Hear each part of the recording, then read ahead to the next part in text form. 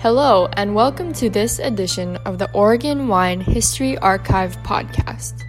The Oregon Wine History Archive is located at Linfield College in McMinnville, Oregon, and is dedicated to preserving and sharing the Oregon wine story. This podcast will share these stories through oral history interviews we've conducted throughout the industry. Please enjoy these stories. My name is Rich Schmidt. I'm here with James Rahn. We're at Abbey Road Farms in Carlton. It's January 21st, 2020. Thank you so much for joining us today, James. Happy to be here. This. Thanks for coming to my place. Absolutely. We'll start with the most important question, which is why wine? How did I get into wine? I was working my way through school at the University of Washington, and I think I strung together 3 doubles in a row and then went to school the other 4 days is how I got through it. So that meant restaurants. That was the way to go for me. And worked in some okay places. And after I graduated, I got a job at Campagna in Seattle, which is a great storied restaurant. And the sommelier there, Sean Mead, she ended up being quite the tutor for me, the mentor. And that's when I first really got into wine. I had sort of thought that I knew some things before in the other restaurants, usually just because that's what the info that the sales rep gave me, so regurgitated the same sort of propaganda over and over. But the wine list at Campagna was a thing of beauty, and all French and Northwest, I should say.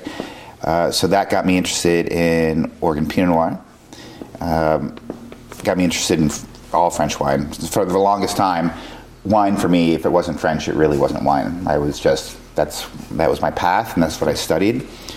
And when I moved back home to Chicago, I got a job at another restaurant, a French restaurant in Chicago called Café Mathieu. And I became the GM there and the wine director, and I think that's when I really started to learn, how to put a wine list together, starting to put theories of how to make wine. What does whole cluster do to wine? What does this region? What does this soil type? And I had, zero practical application. I mean, I had not set foot in a winery until a few years after I got my sommelier certification. I was just sort of never had an opportunity in Chicago. And so after 6 years at Café Mathieu and drinking and thinking about nothing but French wine for the most part, I got plucked by Stephanie Izard, who won Top Chef, to open up her place, Girl and the Goat. And she lived very close to Café Mathieu, so she would come in and we just would always talk. So then I had to come up with a global wine list, sort of a crash course. It was humbling. I, had to sort of eat crow and that there were good wines outside of France. But it was great. It was great in my education. And by that time I had started to call a lot of winemakers from Oregon and sort of reestablish those connections that I had.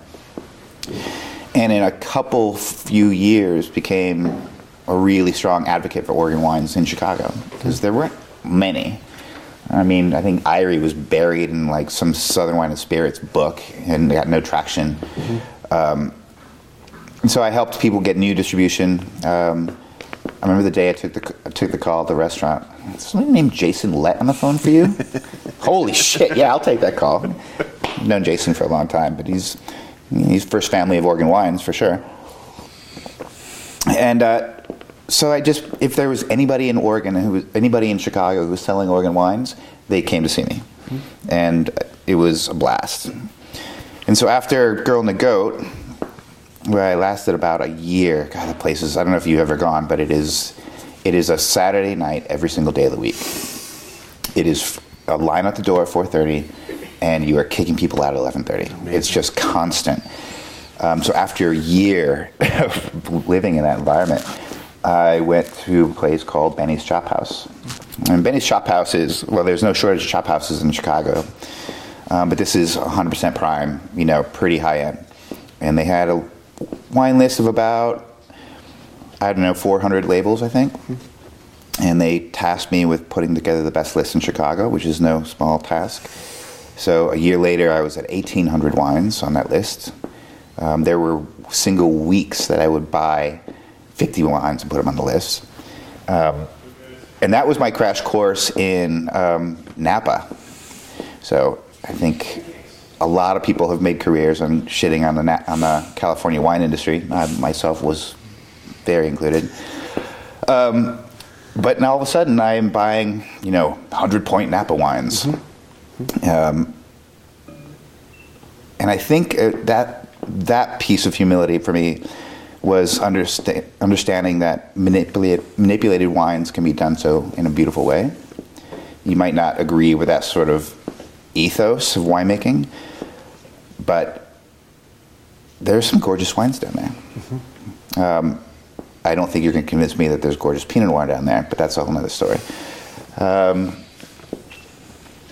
So yeah, I had all these different forces when I was a sommelier, teaching me all different sorts of things about wine, and each time sort of my ring of knowledge would be expanded. And then I was at a tasting one day, and I had grown tired of service, of hospitality for sure. And I was at a tasting, and Robert and Ellen were there, and they were both behind the table, and so I was just chatting him up and talking to him, and he said, "Well, come here, let's go have a talk." I don't know if anybody knows Robert, probably everybody. He's a little bit gruff, and so I just wanted some advice. So how do I get out of this? How do I get into winemaking? And well, I'll backtrack a little bit. I remember I was on a wine trip when I worked at Girl and the Goat, to Walla Walla. Mm-hmm. And I had 2 job offers if I could get out there, that they'd employ me in the cellar. My wife was born and raised in Seattle, so I'm like, babe, I got a couple job offers, and we can go back to Washington. And so, nobody here knows my wife, but she's a pretty tough broad. And she says, "Where in Washington?" "Walla Walla." She goes, "Fuck you, James Rahn. I am not moving to Walla Walla. I don't even care." I said, "Why aren't we moving to Portland, Oregon?" Because those are the wines you want to make. Huh?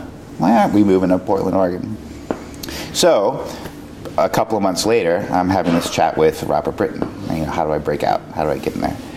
And Ellen tells it like we were gone for 3 hours, and I think that's an embellishment. But we were gone for a while, and she was behind the table on her own. But this whole summary of his pep talk to me was essentially, "James, fuck UC Davis, fuck going to Chemeketa, fuck going to school. That shit's bullshit. Get your ass out there, get a crappy ass cellar job, go into a bunch of credit card debt, boom, you're a winemaker." And so that has been my path into winemaking. I think 6 months later, I was working at Ponzi as an intern, 2012. So tell me about that. Tell me about your first, like you say, practical experience. Tell me about being in the cellar at Ponzi. It was great. Louisa has been an amazing mentor and supporter of me. JP is awesome. He's actually the guy who hired me. Mm-hmm. And he hired me earlier than he was supposed to. And so I think I had to avoid being seen by Louisa for the first 2 weeks. So he had me over at the estate doing odd jobs. Because I'm like, dude, I just moved here. I need to work, man. So he got me on the payroll.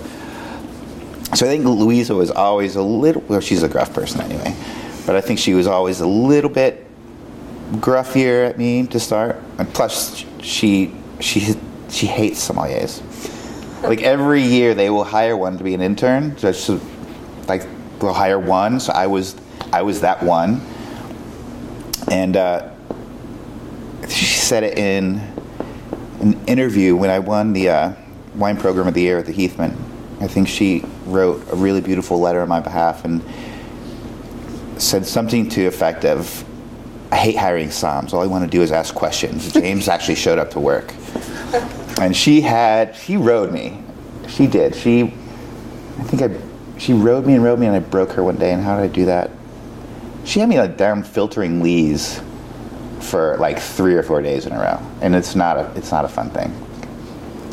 And she made some quip, and she's going up the stairs, and I screamed at her, "You won't break me!" And she just started laughing, and I think her and I were good after that. And so after that, I was usually on the ferment floor, which to me is the most exciting place to be. She let me ask all those dumb questions. She let me, run temps and ferments and all that. Not by myself, but I was there, and that I was hooked after that time. And so that job lasted until just before Thanksgiving. I think I was the last man standing as well. I thought I had lined something up at Owen Rowe, but that fell through. So I did. I had people like Jason Tosh teach me some viticulture stuff. So helped him plant a couple times. Discovered that I'm not tough enough to work in the vineyard every day. Those guys are machines. And then the biggest hiccup, a wonderful hiccup, my wife became pregnant, and so a $13 an hour cellar job was out of the question at that point. So I got back into service, took over the wine program over at the Heathman.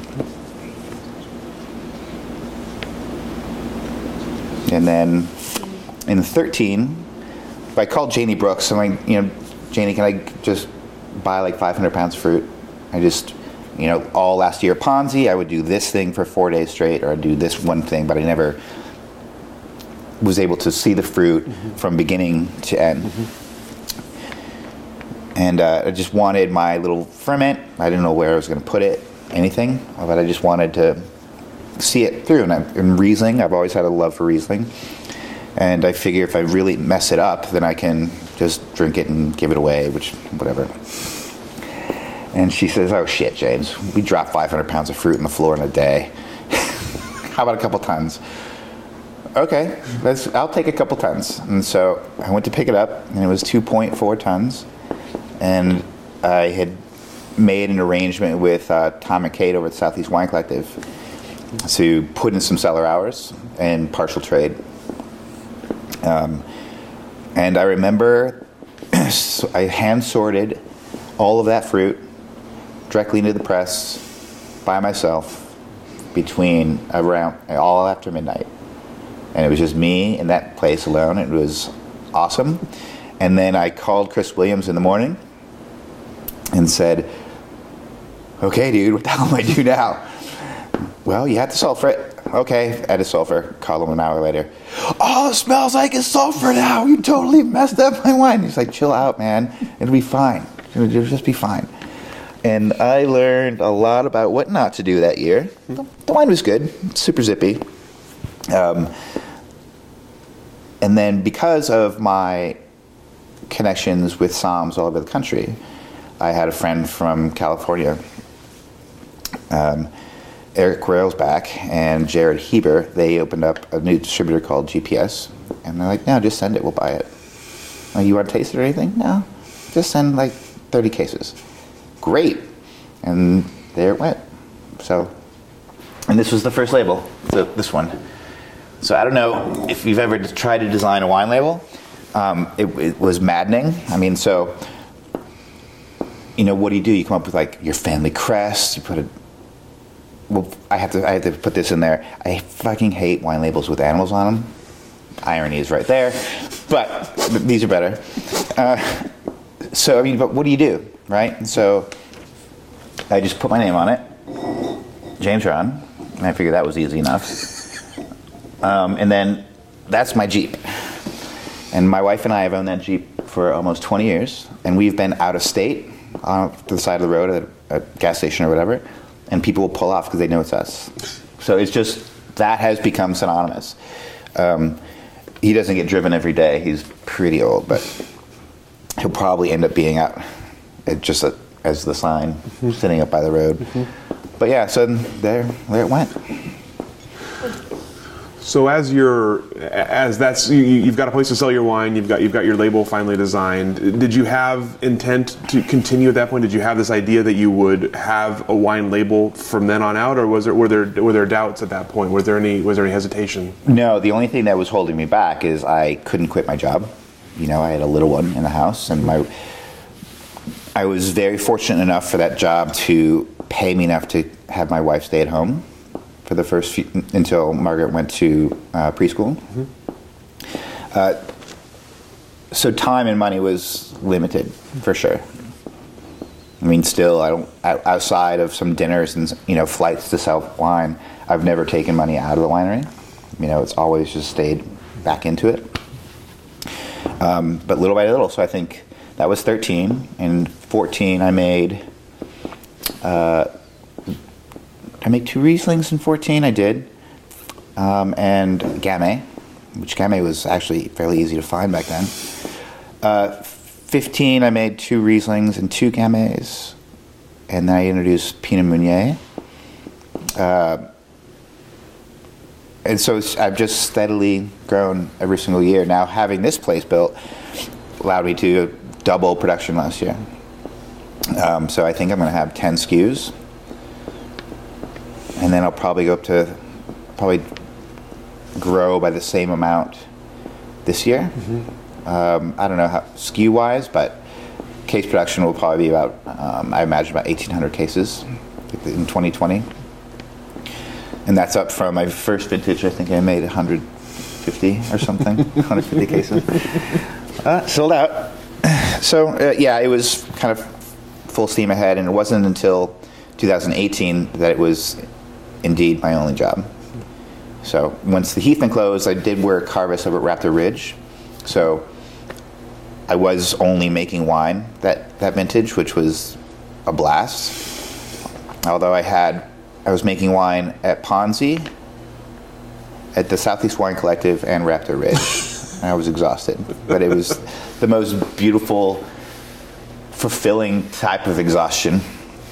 I love getting the hell beat out of me during harvest. There's something really great about it.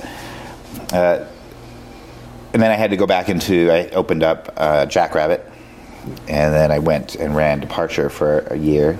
And so 18, though, it was really, really my only job. And I made wine over at Craft in Carlton. And that was amazing. So tell me why, you mentioned a love of Riesling, so Riesling's first thing you did. Why Gamay, why Pinot Meunier, why the kind of off the beaten path wines to start with your label? I came here to make Pinot Noir. Okay, that's why I showed up. But mediocre Pinot Noir sucks. It is, there's no wiggle room with Pinot Noir, in my opinion.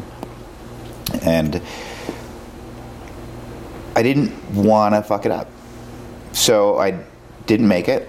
But I've always liked lighter red wines. It's just big, chewy stuff. Not into, even after my year at Benny's Shop House of drinking massive wines, it took me probably 3 months to get my palate back to appreciation of a delicate wine. I mean, it was a thing. So it's just always what I've been into. So I make Pinot Meunier, I make Trousseau. Some of the Gamays can be a little bit sizable, but I made Mondeuse the last 2 years.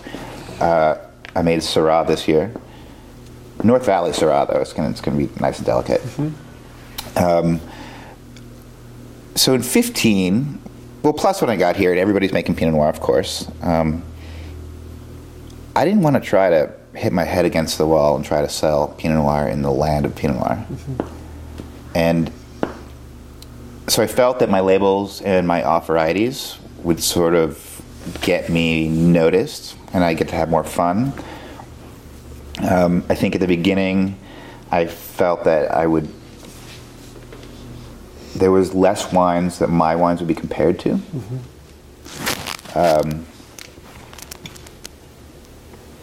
Now that I'm become much better winemaker. Now that I think they stand on their own. It's not just because it's Trousseau. No, it's really damn delicious Trousseau. I did make Pinot Noir in 15. It was like a last minute, right before harvest.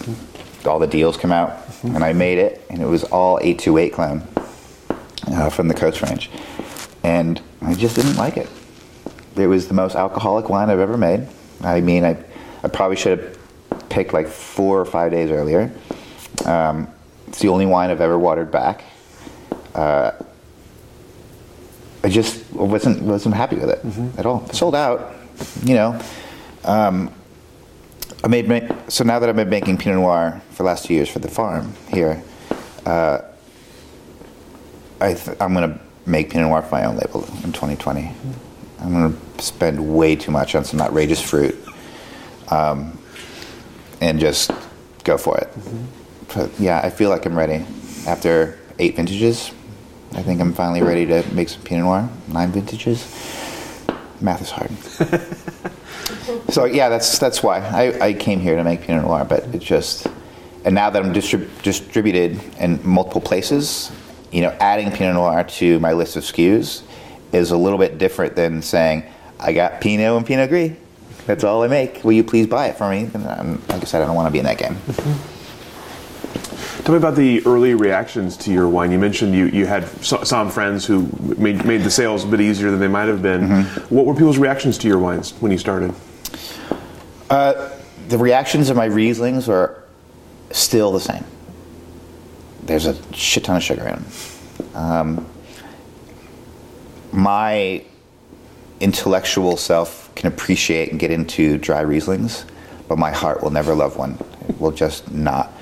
But my wines are profoundly acidic, so and they can handle 30, 40 grams of sugar, and it doesn't come across as cloying. You know, still have a nice texture, which I've always been sort of fascinated about the texture that oak fermented Riesling with some sugar left in has. You know, just sort of lays there on your palate for a day, and but the consumer reaction is always the same. Is it sweet? I've stopped trying to convince them. Yes, next. You're not going to like it, lady. You know. Whereas before, I would just try to fight that fight. But no, not anymore. But Soms love it. It's got all that acid. It's got some nice sugar. It's got a fatness to it. So the reaction has always been good. I think a lot of, I mean, you know, if they're really loving it, because they'll fucking buy it. Okay. So I think with winemaking, just like anything in life that you put out there that's a part of you, you have to grow kind of a thick skin. And I had 15 years of service, so I mean, I was accustomed to, if I selected a wine for one of my guests, maybe it wasn't perfect. When it was my wine, it became a little bit more personal. But they're fine. We don't. I just sort of blow them off and tell them, we don't all like the same shit. You know, that's pretty okay. Excuse me. So tell me about Abbey Road and how you ended up here and what's going on here, because obviously it's undergone a lot of change in the last few years. So yeah. Tell me about the farm and what the project is like here. So after the Heath been closed, and I was just collecting unemployment and working under the table for helping people bottle and top barrels, you know, whatever.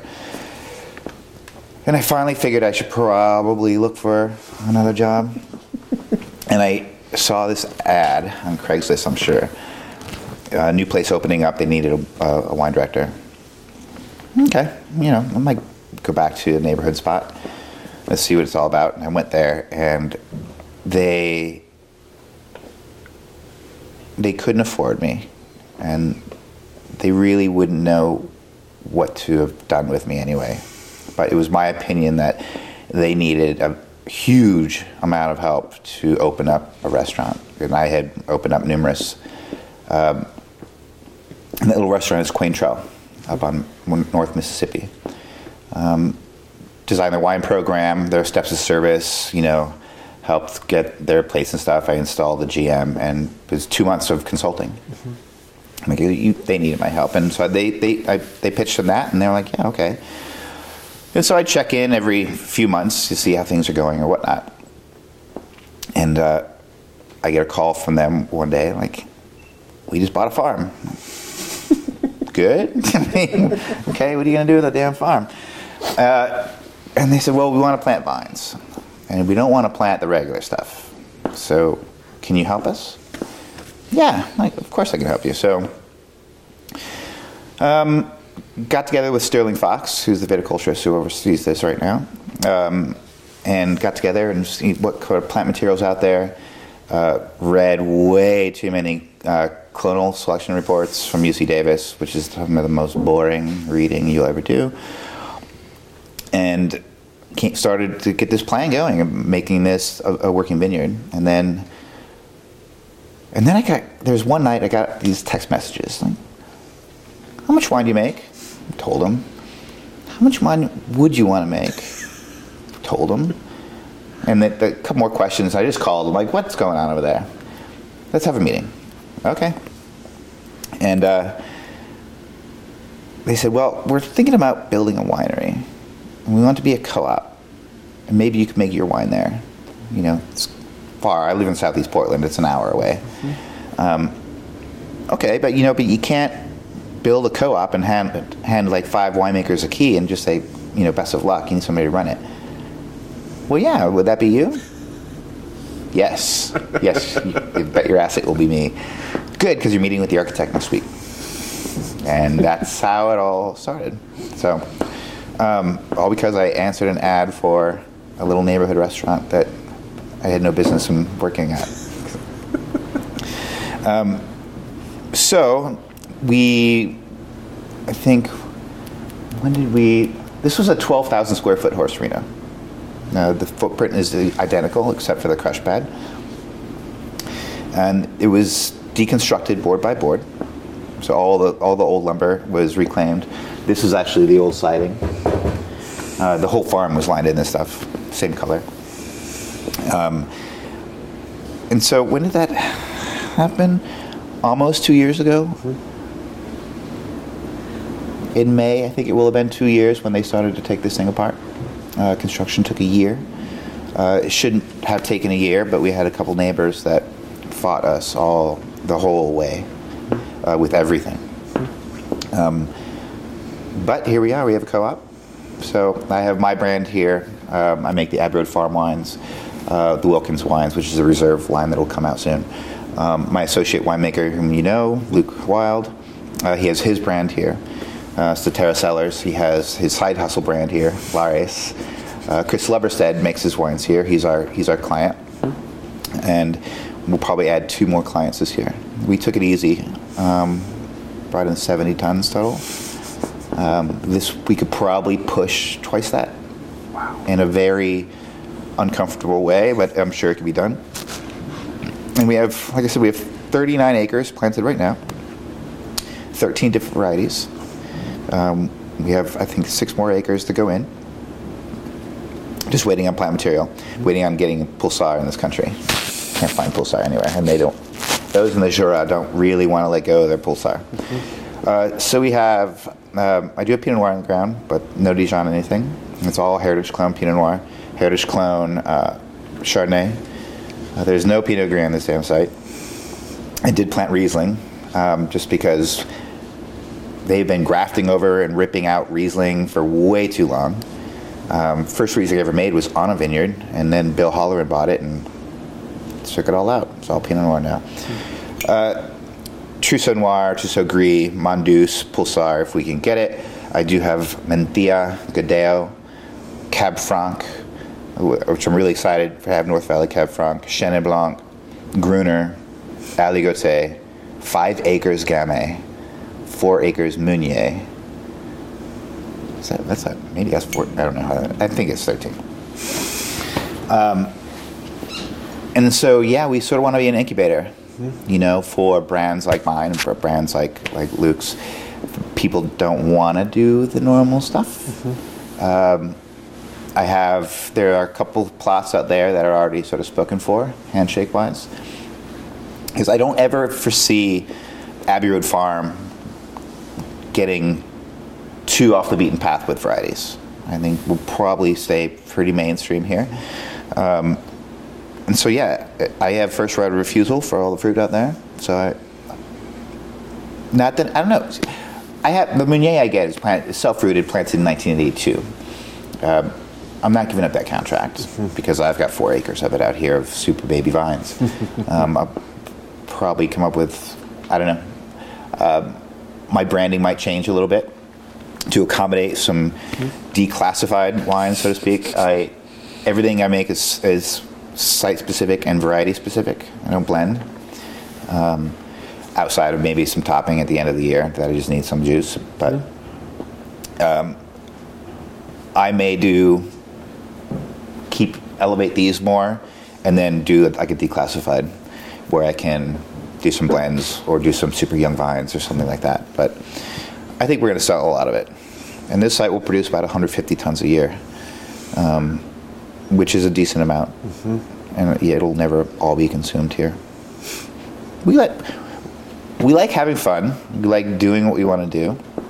And I find that a lot of our friends are the same way. So we're going to be doling out some good fruit. And Sterling's an awesome farmer. So they've done a really good job in the development of this site. Are there any varietals that you're concerned about growing here that you haven't seen evidence of growing here? Or are they all pretty much, you're pretty confident they're going to come out how you want them to come out? Well, I don't know really how to answer that. You know, is the Trousseau and the Mondouse and the Pulsar going to be just like the Jura? No. You know, but I get frustrated when Oregon Pinot Noir is compared so closely with Burgundy. There are similarities, you know, in climate-wise. They've got it worse than we do as far as keeping their vines happy. You know, and people have told me that Cab Franc will never get ripe. What the hell's ripe? I mean, the Syrah that I pulled off of Dion this year soaked up to 19.5 bricks in the winery. First wine I ever chaptalized. It's going to do what it's going to do here. And we're going to find a way to work with it. Because I kind of like those light Loire, a little bit green Cab Francs. I'm not here to make Walla Walla wine. I don't need 25 bricks. And so if something comes in that door at 20 or 21, it's going to be great. And it's going to be exactly the kind of delicate red wine that I want to make. So, no, I'm not concerned. I mean, there's no Menthia here. That went out on a limb. But they have some Analemma in the gorge. And that wine is super, super good. Granted, we don't have a climate exactly like the gorge, not even really all that close, to be honest with you. It's going to be great. Yeah, and the Godeo, there's no Godeo here. That's got to be the first Godeo in Oregon. The Chenin, we're going to see we're going to see. Chenin and Cab Franc are both late ripening. And we let it hang and we raisinate it and we'll find something to do with it. You know? I don't want to hold myself up and my style of winemaking up against anybody else. Well, I do my peers because I have a lot of respect and admiration for a lot of my peers. And they've all taught me a lot. But I'm not going to sit here and hold myself to another region and what they can do here. It's like, I used to tell, and I kind of still tell people this, but, well, how long should we hold on to this wine? What do you want out of it? I mean, hold it until it has no damn fruit left, until there's 3 inches below the neck. I mean, it's just because. See what that's going to evolve into. What do you consider the perfect time? You know, when the acid and the tannins start to mellow out a little bit. I mean, I don't know. I don't have an answer for you. So it's the same thing with, are these vines going to get perfectly ripe? We'll see. Perfect for here? They will. Do you see more places doing what you're doing here in terms of that massive amount of diversity and new varieties that aren't very common in the region? Do you see people following that lead, or are you following someone else's lead with that? There are people that are doing graft, for sure, a lot of top graft. So Omero up on Ribbon Ridge, where I get a lot of fruit. Ched Stock just top grafted like an entire block of Pinot Noir, and planted. And they planted some Zweigelt, the Saint Laurent, and the Mondeuse and the Trousseaus, both of them, and some other stuff that I don't even know what the hell's up there. Johann is planting, but they've always got some off varieties, and it's a big site. But I don't know if anybody's done it like at the onset. I haven't heard of anybody like that. It's more piece by piece. Well, let's see how this one does now. A lot of people are grafting over to Gamay. They have been for the last 4 or 5 years. I think Gamay prices are going to fall soon. So, yeah, I think people are dabbling with it, but I don't know if anybody has had the conviction that we've had here just to go for it. So, we're going to stand out in that way. And even because people are still planting Pinot Noir. There's too much Pinot Noir here. Those are the same people that don't understand that they can't get anybody to buy their Pinot Noir come October. They're 4-year fine Pinot Noir. There's too much of it here. And whereas I think that Oregon should hang their hat on Pinot Noir, in my opinion, that's why I have 5 acres of it in.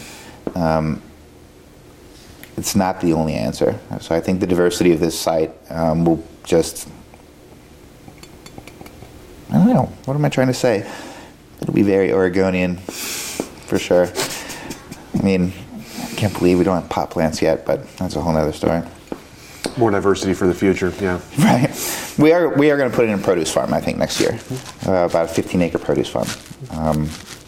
We want the site to produce many things. We'll start beekeeping next year as well.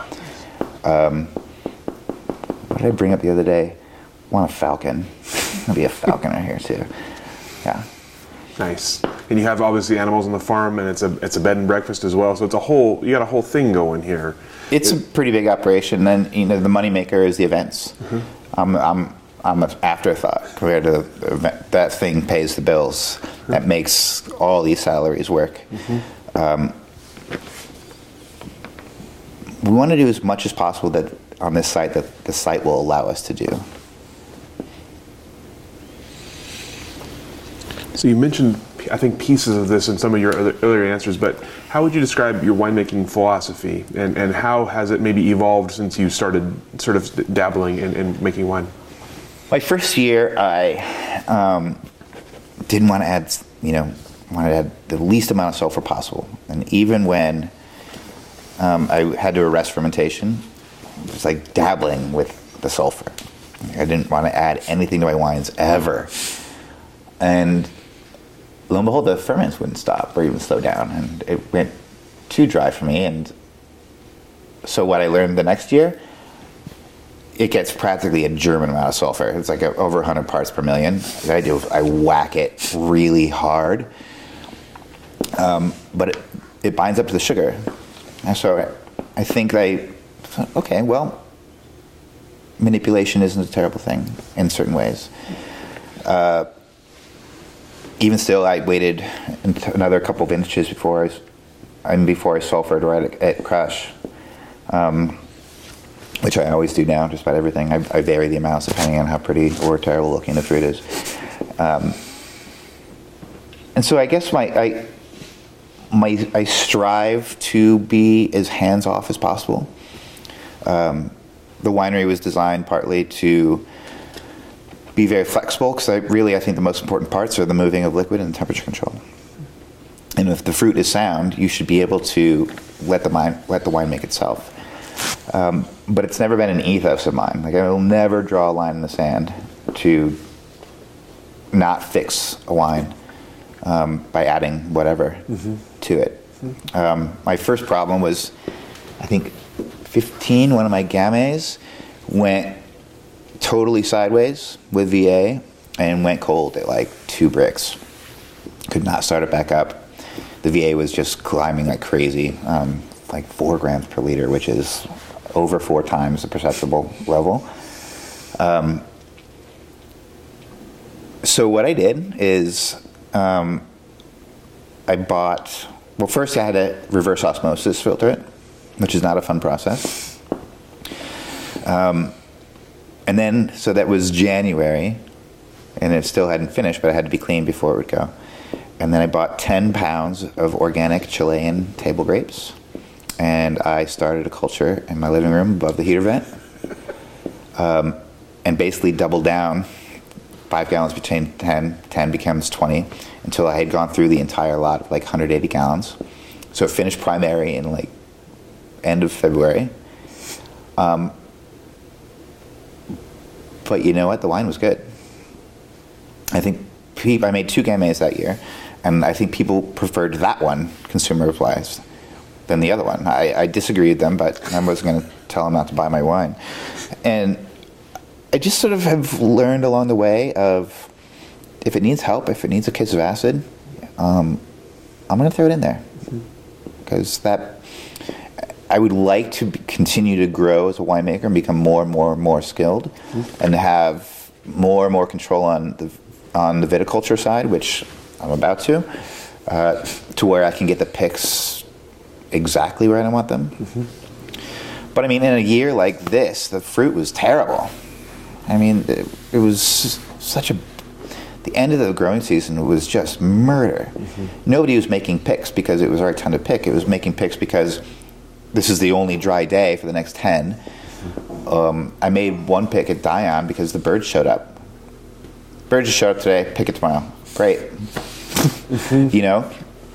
And I had some mushy fruit come in. So no, that all got added. Sulfur, I fed it, and granted food I use is organic, it's just yeast holes. I don't use DAP or anything like that. Because I believe in taking your stuff to the lab and getting the numbers and find out nutrients and all that stuff, and you can make adjustments in your winemaking as you go on. So I guess that's my philosophy is the anti-philosophy. I try to do the best I can just to let it do its thing, and I pay really close attention. It all comes from being on the ferment floor in Ponzi and just feeling that ferment be alive and smelling it and tasting it and getting in there, get dirty. Almost everything can be controlled right there. So now I'll never add color or tannin chips or any like crap like that. So there's a line. There is a total line. But will I have to kiss some things with acid, or maybe water it back a little bit, or this might get a little bit more sulfur, and this is going to get fed with some organic yeast holes, and yeah, I'll nudge it like that. But color purple 10 or whatever the hell it's called, it will never be in my wines. You mentioned earlier the difference in reaction to your wines from the sommeliers versus consumers, and I'm curious if your sommelier background do you feel like that lends itself to making a different kind of wine than if you had come into winemaking a different way? Do you feel like you're making wine for a different palate? That's a great question.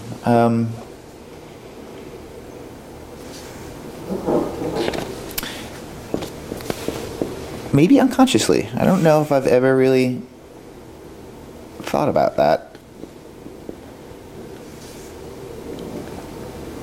I will say that it's always been important to me to get my wines in front of somms and on wine lists rather than bottle shops.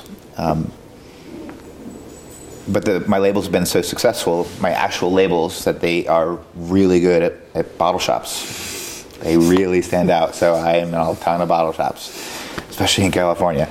I just wanted to make delicious wine. I never wanted to reinvent the wheel. I never wanted to come up with some new blend or new way. I will try new methods, but only because it makes things easier or better.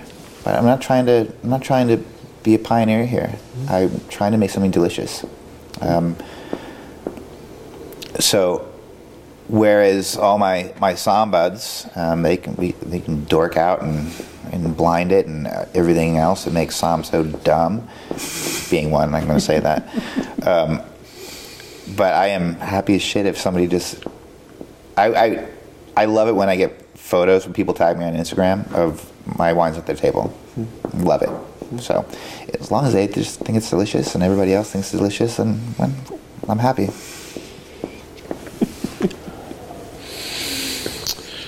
So, what have you seen since you've been in the Oregon wine industry? What have you seen change? What is the difference from when you got into Oregon wine to now, and what does the Oregon wine industry look like today in 2020? I think we are in the middle of a big shift in the wine industry here.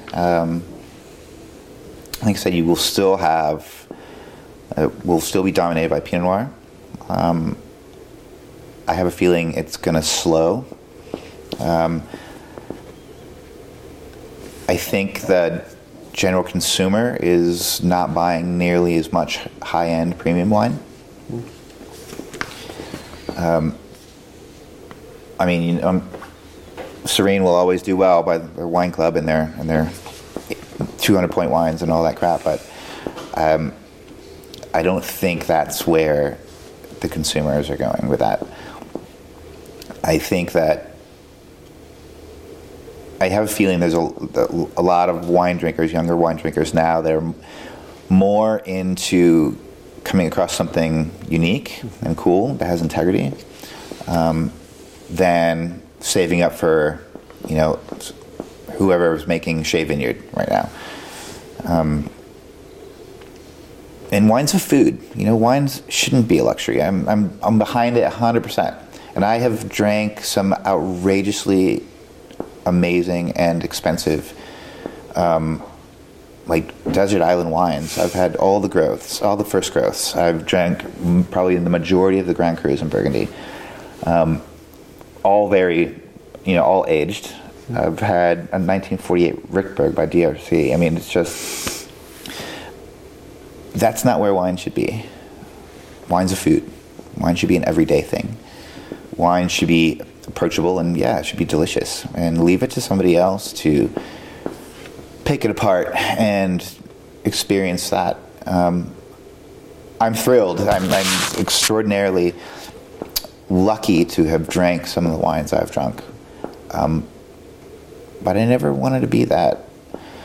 And I think and as far as the Oregon market goes for consumers, Oregon, we might be losing a little bit, but Oregon has always been really good at supporting, I don't want to say handcrafted, but I'm just going to, stuff that's made here, a small operation. I mean, look at Jacobson Salt. Really? Jacobson Salt, he's awesome, dude. But can you hit that, the amount of success from that guy by harvesting salt. He did it. I think Oregonians, are very, very good at supporting folks here that are just fighting the fight and trying to do their own thing.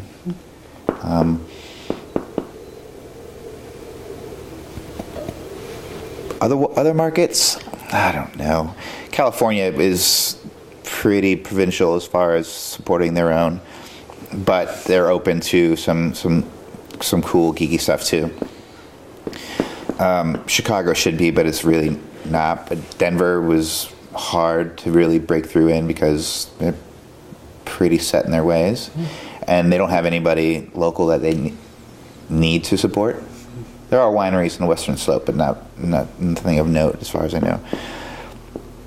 I think you couple that with people still planting Pinot Noir and still are shocked that they're not getting $100 a bottle for it, where the rest of us are sort of bubbling up and doing our thing. And I think there's a whole, class of winemakers. I mean, class is like a graduating class that are just starting to hit their stride. And I think it's going to mix things up quite a bit here. I mean, but you always have Jason Lett over there making the same style wines his father made. You still have Robert Britton, who, in my opinion, is the best winemaker in the state, hands down. And they're always going to be successful. But I think the next class is going to do it a little bit differently. It's already happened in Napa.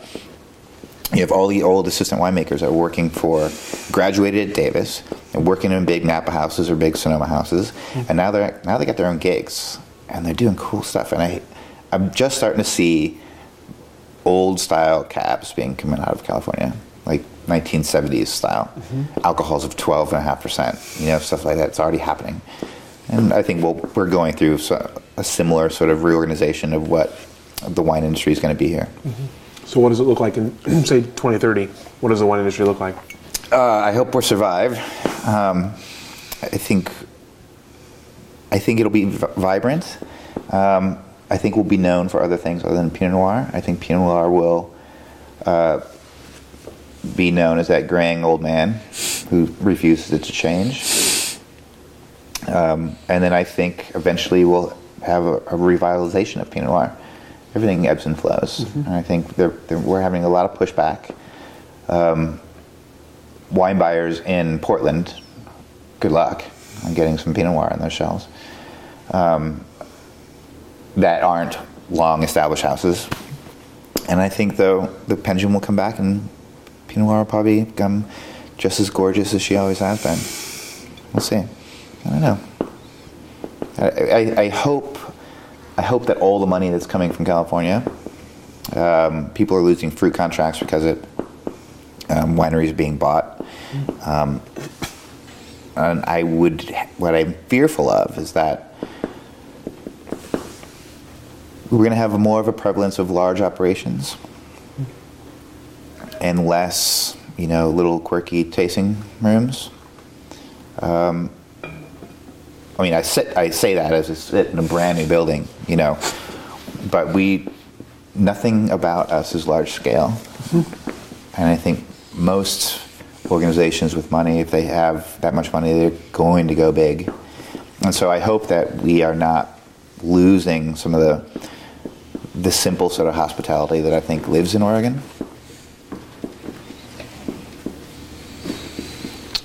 What about for yourself as you look forward for both your own company, for Abbey Road as you look down the road?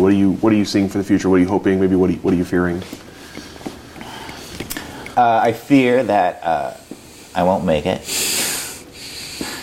I'm driven by fear, I think. I expect I will. I'm not terribly worried about it. For me, I will, God, in 10 years. You can even just go in 2 years if you want. My little girl will be driving. Fuck. She's 6.5 right now. God, that just scared the shit out of me, man.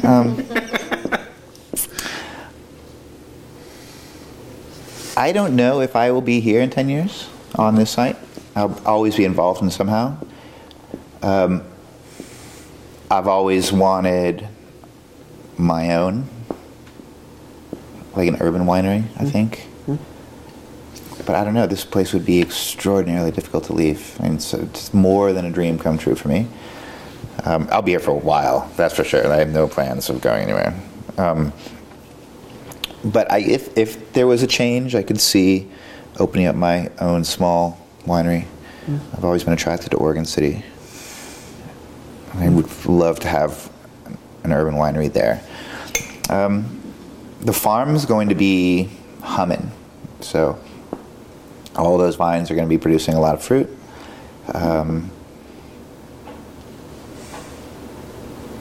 I don't think this place is going to change. We're just going to get a lot busier. We opened up in May, Memorial Day weekend, with just sort of quietly opened the doors. And we didn't even have signs put up until 2 weeks ago, I don't think. And just from May to November, the numbers and how much we increase from week to week. And now we have PR firm in place, and now we have signs, and we have, we're in the publications that we want to be in and all that. I think it's going to be nutso here, which is awesome. The sooner I can open up 7 days a week and double the size of my tasting room staff, the better. And Luke and I will be over there, and we'll be just sort of quietly humming along. I don't think I ever want to make more than 2,500 cases for myself. I would much rather take my time and be like a little 1 or 2 person operation. There's no way I ever want to make like 10,000 cases. That just sounds horrible. So I never wanted to be big. I just wanted to kind of do my own thing off to the side somewhere. And so in 10 years, I imagine I'll still be doing that. Maybe I'll start to pay myself. That's the dream. Something's gotta give. Redo. His name's Billy, by the way. Billy the Jeep? Yeah, redo Billy. Put him on a lift kit and all rad. I don't know. But yeah, I think the farm will be going really, really strong. The base that we've put down, I think, is extraordinarily strong. Yeah, like I said, Luke and I will probably still be here and doing our thing, and we'll probably be expanding the number of wines we'll be making for the farm. We will eventually get into having, say, 4, 5, 6 different sparkling wines that we make here, all varying different styles. And I think if we Luke and I just continue to push ourselves and do things because we think it's neat and because we don't know how to do it right now, and we go figure out how to do it, as long as we will always have that sort of drive, I think we'll be pretty damn happy doing it. So you mentioned sparkling, and obviously you have an abundance of varieties here to try. Is there anything else you're hoping to try, a style you want to try, a different grape you want to try, something else you're looking forward to experimenting with? Well, I've never worked with Minthia or Gadeo, so finding out what makes them happy is going to be, I'm going to have those type of projects. I do want to learn how to make method champenoise. Because my little girl, what kind of wine do you want Papa to make? The bubbly kind, of course, the bubbly kind. So I think she was 2. No, I don't know if I have a plan. Whatever's just gonna come up. There's a little plot right here, not Ghost Hill, but on this side of the little pathway up there. It's about 1.2 acre. And what we're gonna do is, it's gonna be a hand farmed plot. And we're going to have varieties from each block represented over here, so you can walk through and see the different varieties. And I'm really excited to hand farm that whole thing, because we're going to go narrow, so you can't get tractors through there or anything like that. And being able to spend time and more on the viticulture side.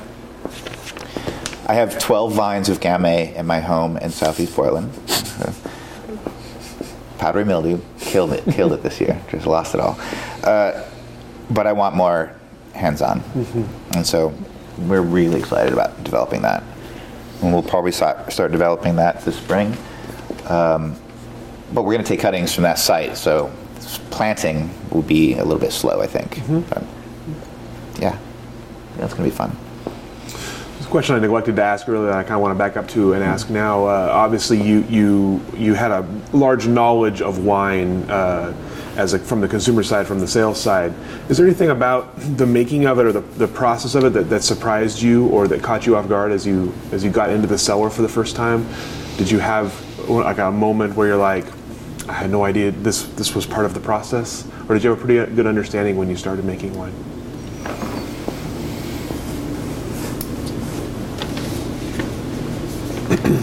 I think certainly temperature control was new. I don't think I ever really even thought about it, because when you're studying wine, how long was the maceration, how long did this take for primary? You have those, but I don't think I ever sort of connected temperature with that. And so Louisa keeps her temperatures a little bit warm, about 80 degrees is her target. Mine's 75. I just want a low and slow.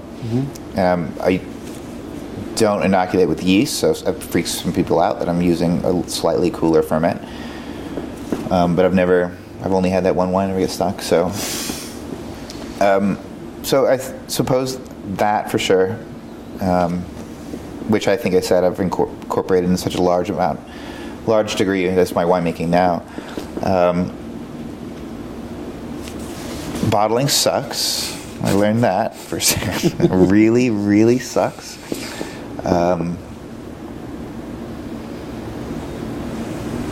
Why is that? it's just monotonous. You're dumping glass for 8 hours a day. Like Ponzi, when they start bottling their Pinot Gris, it's 3 weeks of bottling Pinot Gris. 8 hours a day. It's not a good way to make a living.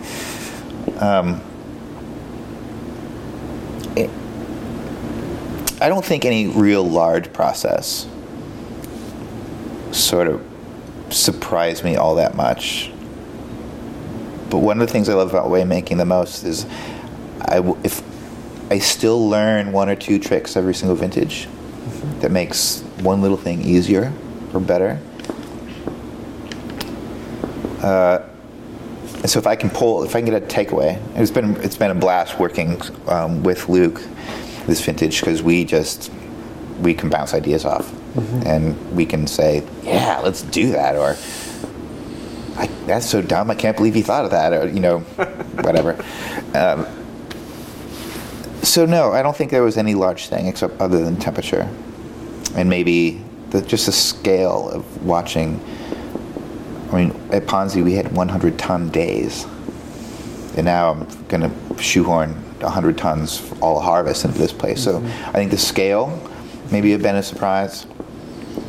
And then when I went to the Southeast Wine Collective to make my own wine the next year, seeing a small scale was a surprise. Because I came from Ponzi and they have 7 forklifts. During harvest anyway.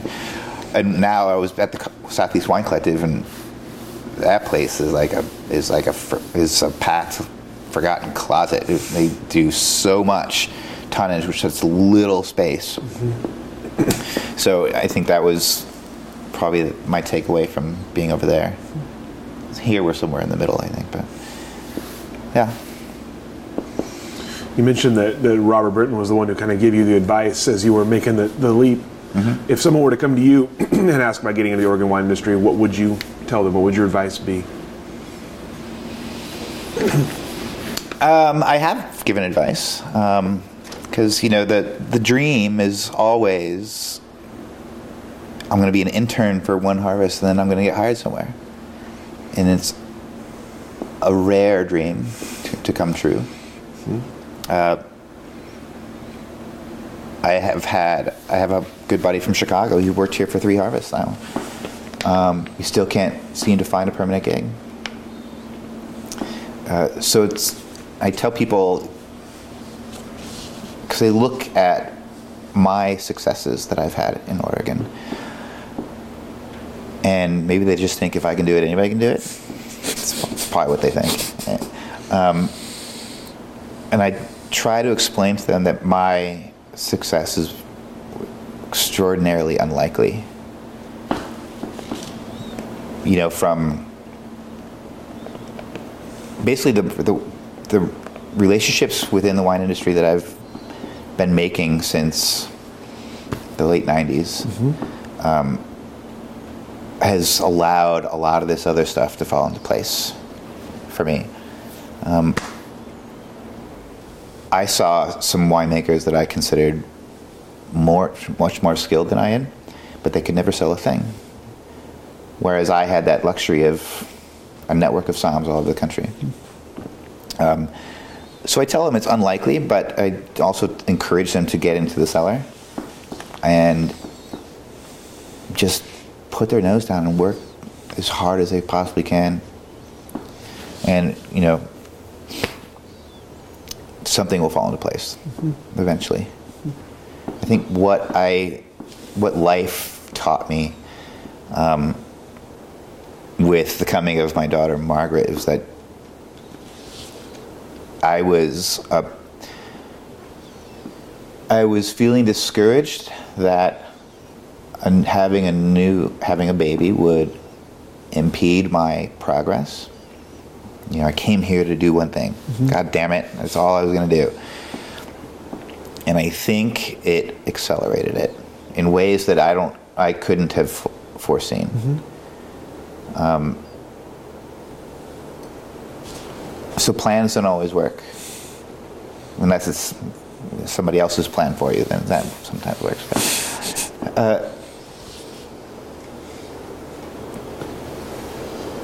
Yeah, I try not to be too optimistic when I'm giving advice.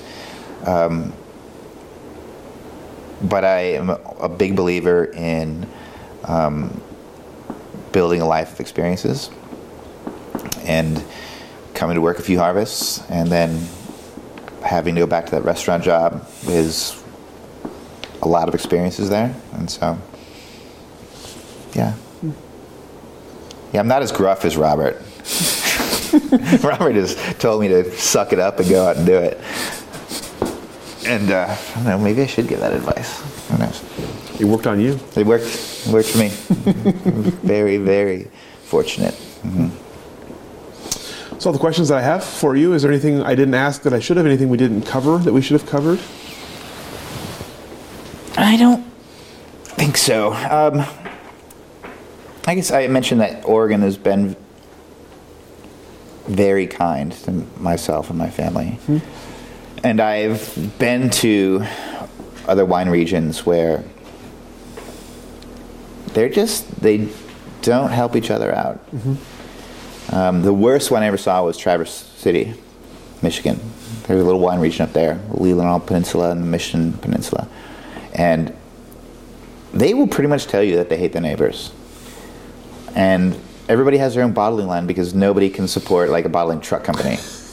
And it's just, they're not overly, there's not much of a community sense up in Walla. Mm-hmm. The middle of Washington is just sort of so spread out that there's not a lot of community, a little bit on Red Mountain. California, depends where you are. Mm-hmm. Certainly you're not going to get it in Sonoma or Napa. But Monterey and Santa Cruz, they are all banding together to help themselves out. Mm-hmm. And I've always thought that Oregon was different in the sense that they will help out in whatever way they can. When I was first getting started, the people that I had on my phone, and they actually answer during harvest because I'm freaking out. And I don't know how many places would do that. And just the message boards that come up and people needing help with a piece of equipment or hands that day or whatever, they're almost always answered. Mm-hmm. And I just really like being a part of that here. Mm-hmm. So now that I'm in a position to help other folks out more than I ever have, we do whatever we can here. Mm-hmm. That Oregon's rad. I think that's about all I got to say about that. Oregon's pretty rad. Might have to lessen my commute sometime soon, but for now, I got my dream come true here. It would be nice if it was like a half an hour closer, but I don't want to bitch. I guess that's about it. That's me. Excellent. Well, thank you so much for your time today, for your telling your story and sharing your thoughts, and go ahead and let you off the hook. Sweet. Thank you for joining us for this edition of the Oregon Wine History Archive podcast. And thank you to all the supporters, partners, donors, and interviewees who have made our project a success. Be sure to check out our website at OregonWineHistoryArchive.org for more interviews, plus photographs, wine labels, and more. And stay tuned for more interviews as we tell the story of Oregon wine. The Oregon Wine History Archive podcast is brought to you by the Oregon Wine History Archive at Linfield College. The executive producer is Kiana Anderson.